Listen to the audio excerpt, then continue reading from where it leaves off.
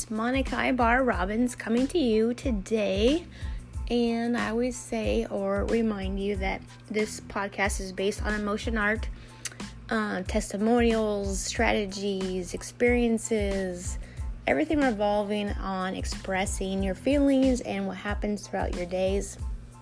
So, last podcast, I posed the question of what you felt or where you felt you were in the idea of success. And as I kind of went into before, was that I personally believe is that it's a mindset rather than just an action of achieving something, because you don't just get success and then you're done. Like you have to keep going. Like you don't just get it or get whatever you feel like you thought was success, like, and then stop. So to me, it's a mindset of feeling that you are successful. So, and I posed the idea to do a collage or a drawing or any kind of artwork that you can think of to express where you felt you were in that journey of success, and whether it came out dark, it came out sad, it came out happy, it came out amazing.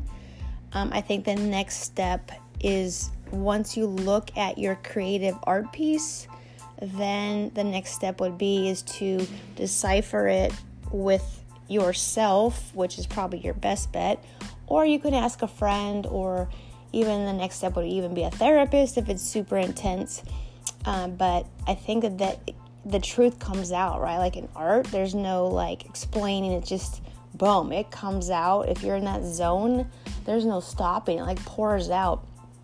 So an example is like someone may think of themselves like fearful or embarrassed, or even like they felt they've been scarred a lot of times, and so they don't feel like they have anything of success to share with others, hence they stay stuck. But I believe that it is a mindset, because you have been, whatever age you are, you've had success of achieving your age and you're still here. So to me, that is success. Like whatever you experience, some people have not experienced that because we are all different. So someone's journey of, say, they were an entrepreneur and they invested money, and to them, you know, it looks like, I failed or I lost that money, so it looks like a failure. But it is a success because you ventured out and you invested that money and you went in and took the risk.